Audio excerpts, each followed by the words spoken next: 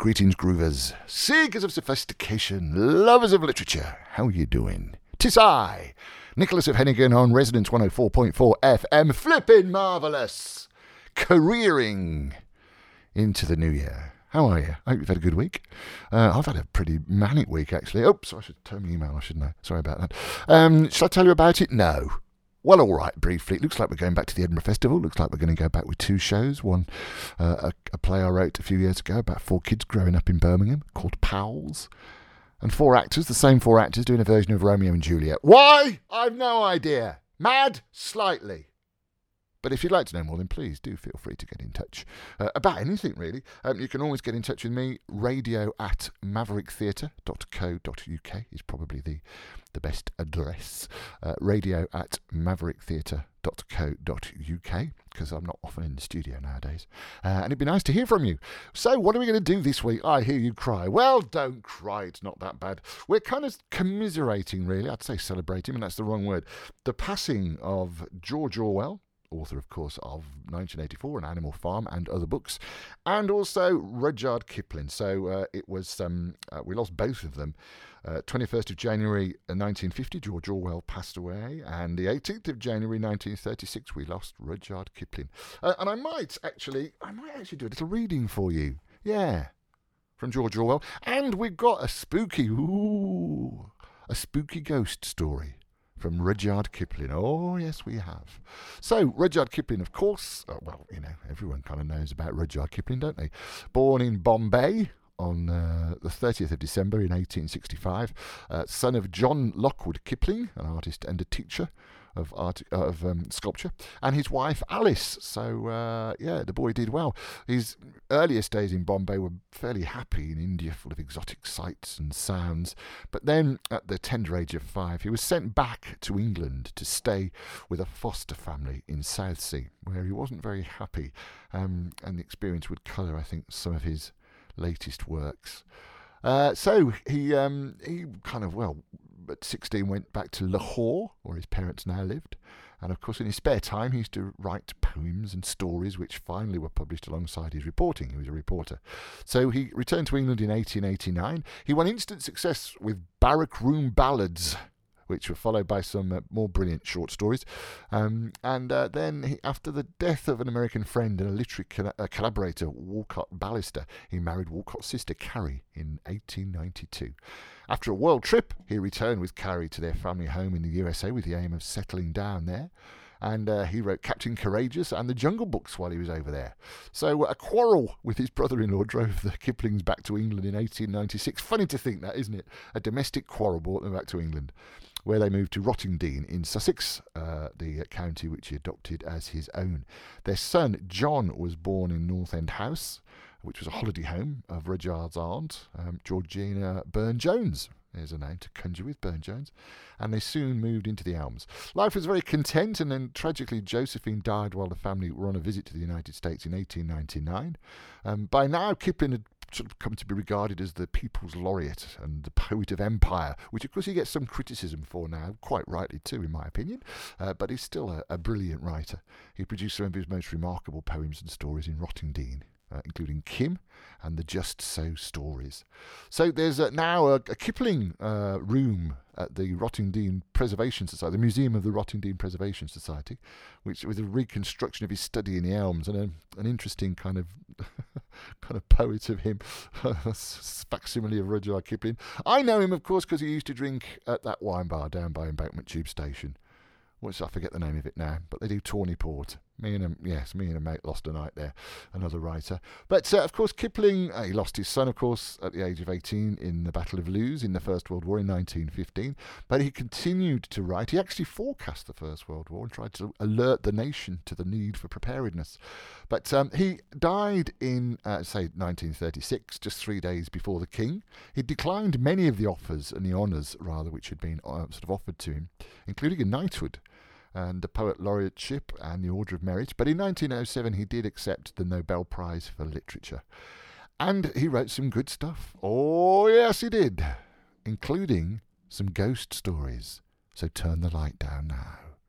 This is Rudyard Kipling. God blimey, that hurts. My Own True Ghost Story by Rudyard Kipling. As I came through the desert, thus it was, as I came through the desert, the city of dreadful night. Somewhere in the other world, where there are books and pictures and plays and shop windows to look at, and thousands of men who spend their lives in building up all four, lives a gentleman who writes real stories about the real insides of people, and his name is Mr. Walter Besant. But he will insist upon treating his ghosts, he has published half a workshop full of them, with levity. He makes his ghost seers talk familiarly and in some cases flirt outrageously with the phantoms. You may treat anything from a viceroy to a vernacular paper with levity, but you must behave reverently towards a ghost, and particularly an Indian one. There are in this land ghosts who take the form of fat, cold, pobby corpses and hide in trees near the roadside till a traveller passes. Then they drop upon his neck and remain. There are also terrible ghosts of women who have died in childbed. These wander along the pathways at dusk or hide in the crops near a village and call seductively. But to answer their call is death in this world and the next. Their feet are turned backward that all sober men may recognize them. There are ghosts of little children who have been thrown into wells. These haunt well curbs and the fringes of jungles and wail under the stars, or catch women by the wrist and beg to be taken up and carried. These and the corpse ghosts, however, are only vernacular articles and do not attack Saabs. No native ghost has yet been authentically reported to have frightened an Englishman. But many English ghosts have scared the life out of both white and black. Nearly every other station owns a ghost. There are said to be 2 at Simla, not counting the woman who blows the bellows at Syrie Dak Bungalow on the old road. Mussoorie has a house haunted of a very lively thing. A white lady is supposed to do night watchman round a house in Lahore. Dalhousie says that one of her houses repeats on autumn evenings all the incidents of a horrible horse and precipice accident. Murray has a merry ghost, and now that she has been swept by cholera will have room for a sorrowful one. There are officers' quarters in Myanmar whose doors open without reason and whose furniture is guaranteed to creak, not with the heat of June, but with the weight of invisibles who come to lounge in the chairs. Peshawar possesses houses that none will willingly rent, and there is something, not fever, wrong with a big bungalow in Allahabad.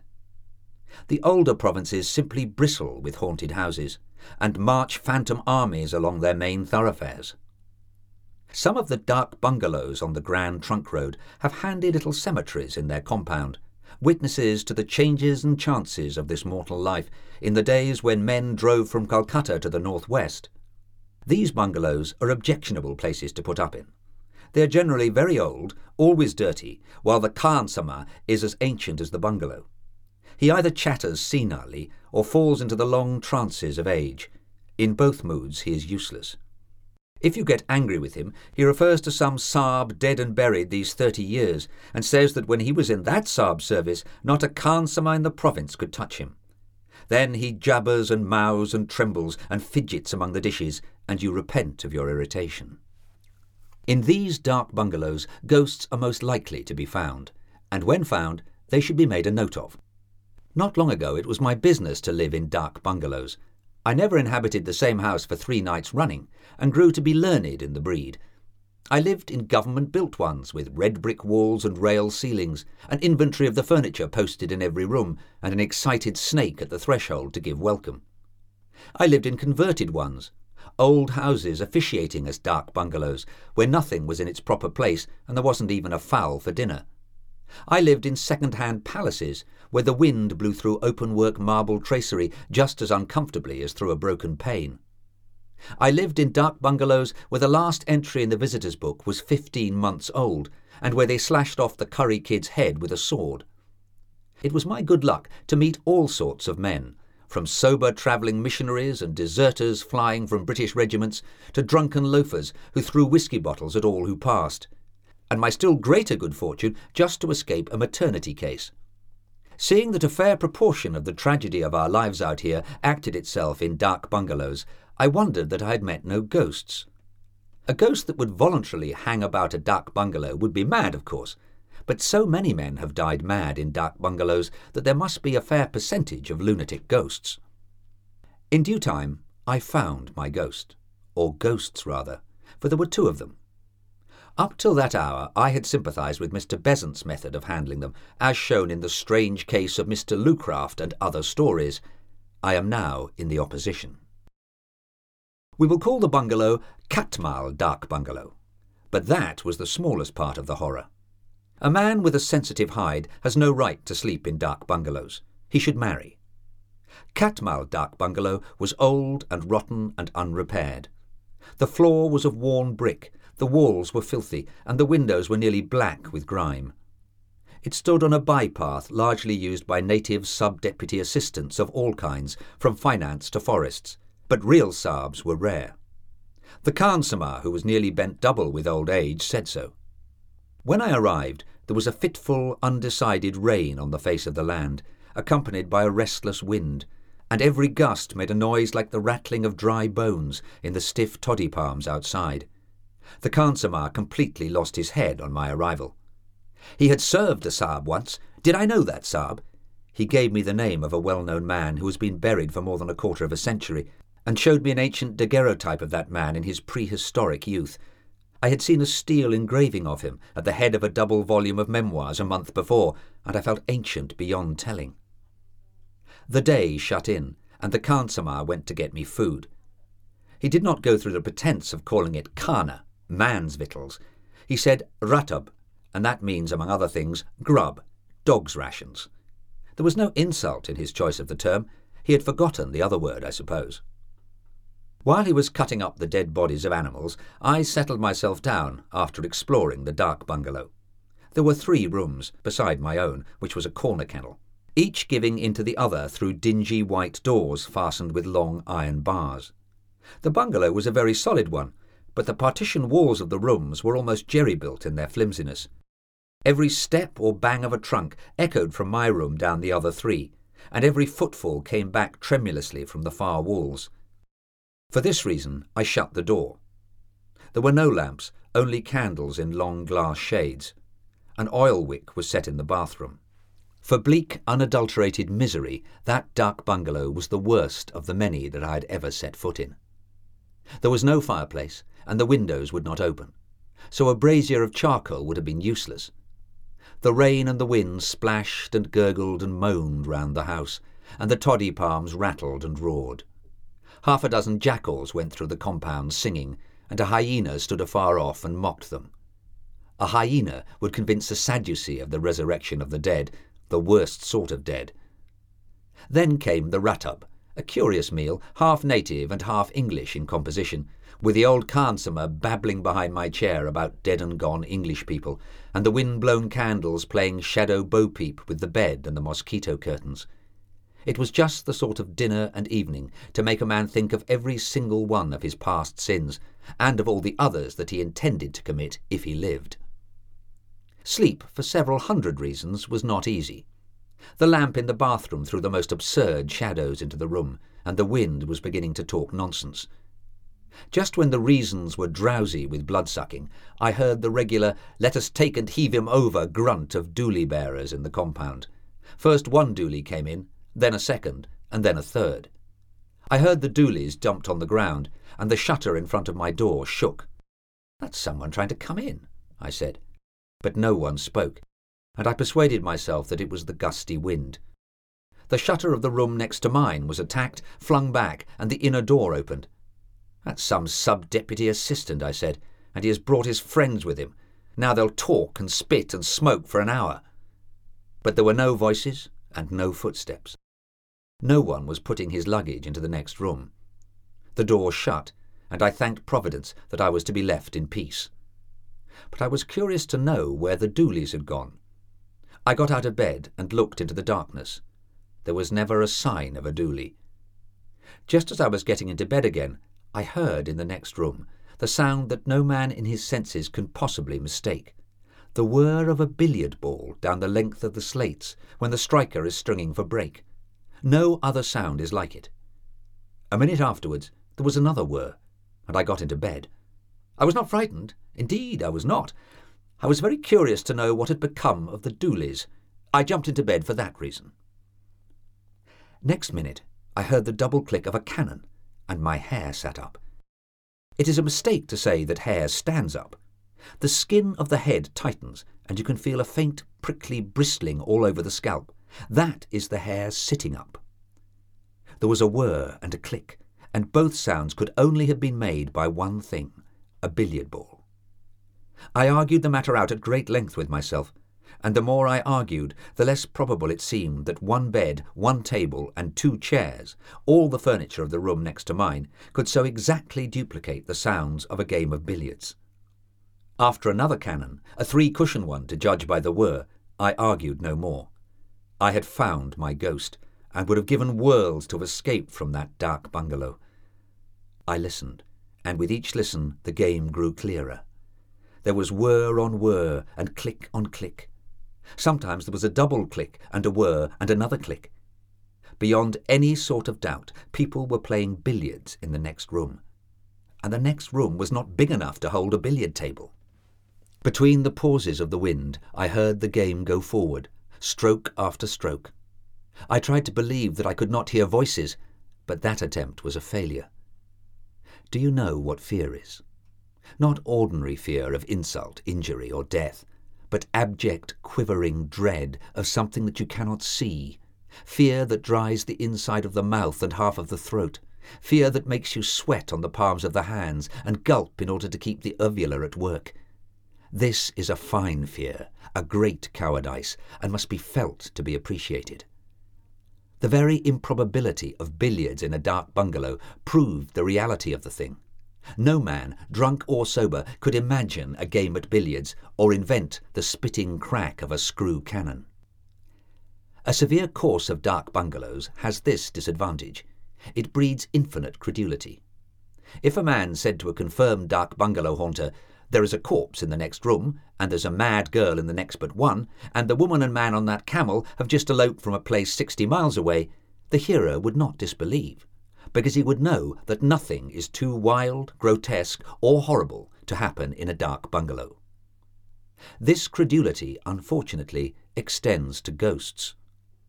A rational person, fresh from his own house, would have turned on his side and slept. I did not. So surely as I was given up as a bad carcass by the scores of things in the bed because the bulk of my blood was in my heart, so surely did I hear every stroke of a long game at billiards played in the echoing room behind the iron-barred door. My dominant fear was that the players might want a marker. It was an absurd fear, because creatures who could play in the dark would be above such superfluities.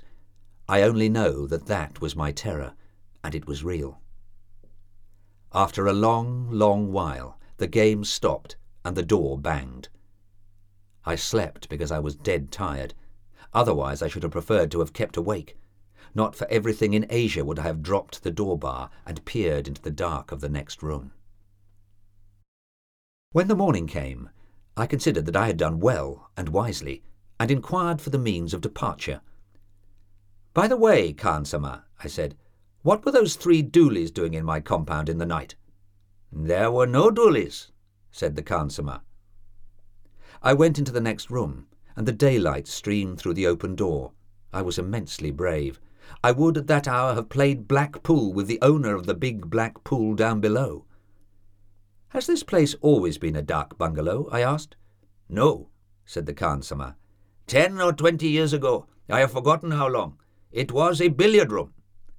"How much?" "A billiard room for the Saabs who built the railway. I was Khan-sama then in the big house where all the railway Saabs lived, and I used to come across with brandy shrub. These 3 rooms were all one, and they held a big table on which the Saabs played every evening. But the Saabs are all dead now, and the railway runs, you say, nearly to Kabul." "Do you remember anything about the Saabs?" "It is long ago, but I remember that one Saab, a fat man and always angry, was playing here one night, and he said to me, 'Mangal Khan, brandy pani do,' and I filled the glass, and he bent over the table to strike, and his head fell lower and lower till it hit the table, and his spectacles came off, and when we, the Saabs and I myself, ran to lift him, he was dead. I helped to carry him out.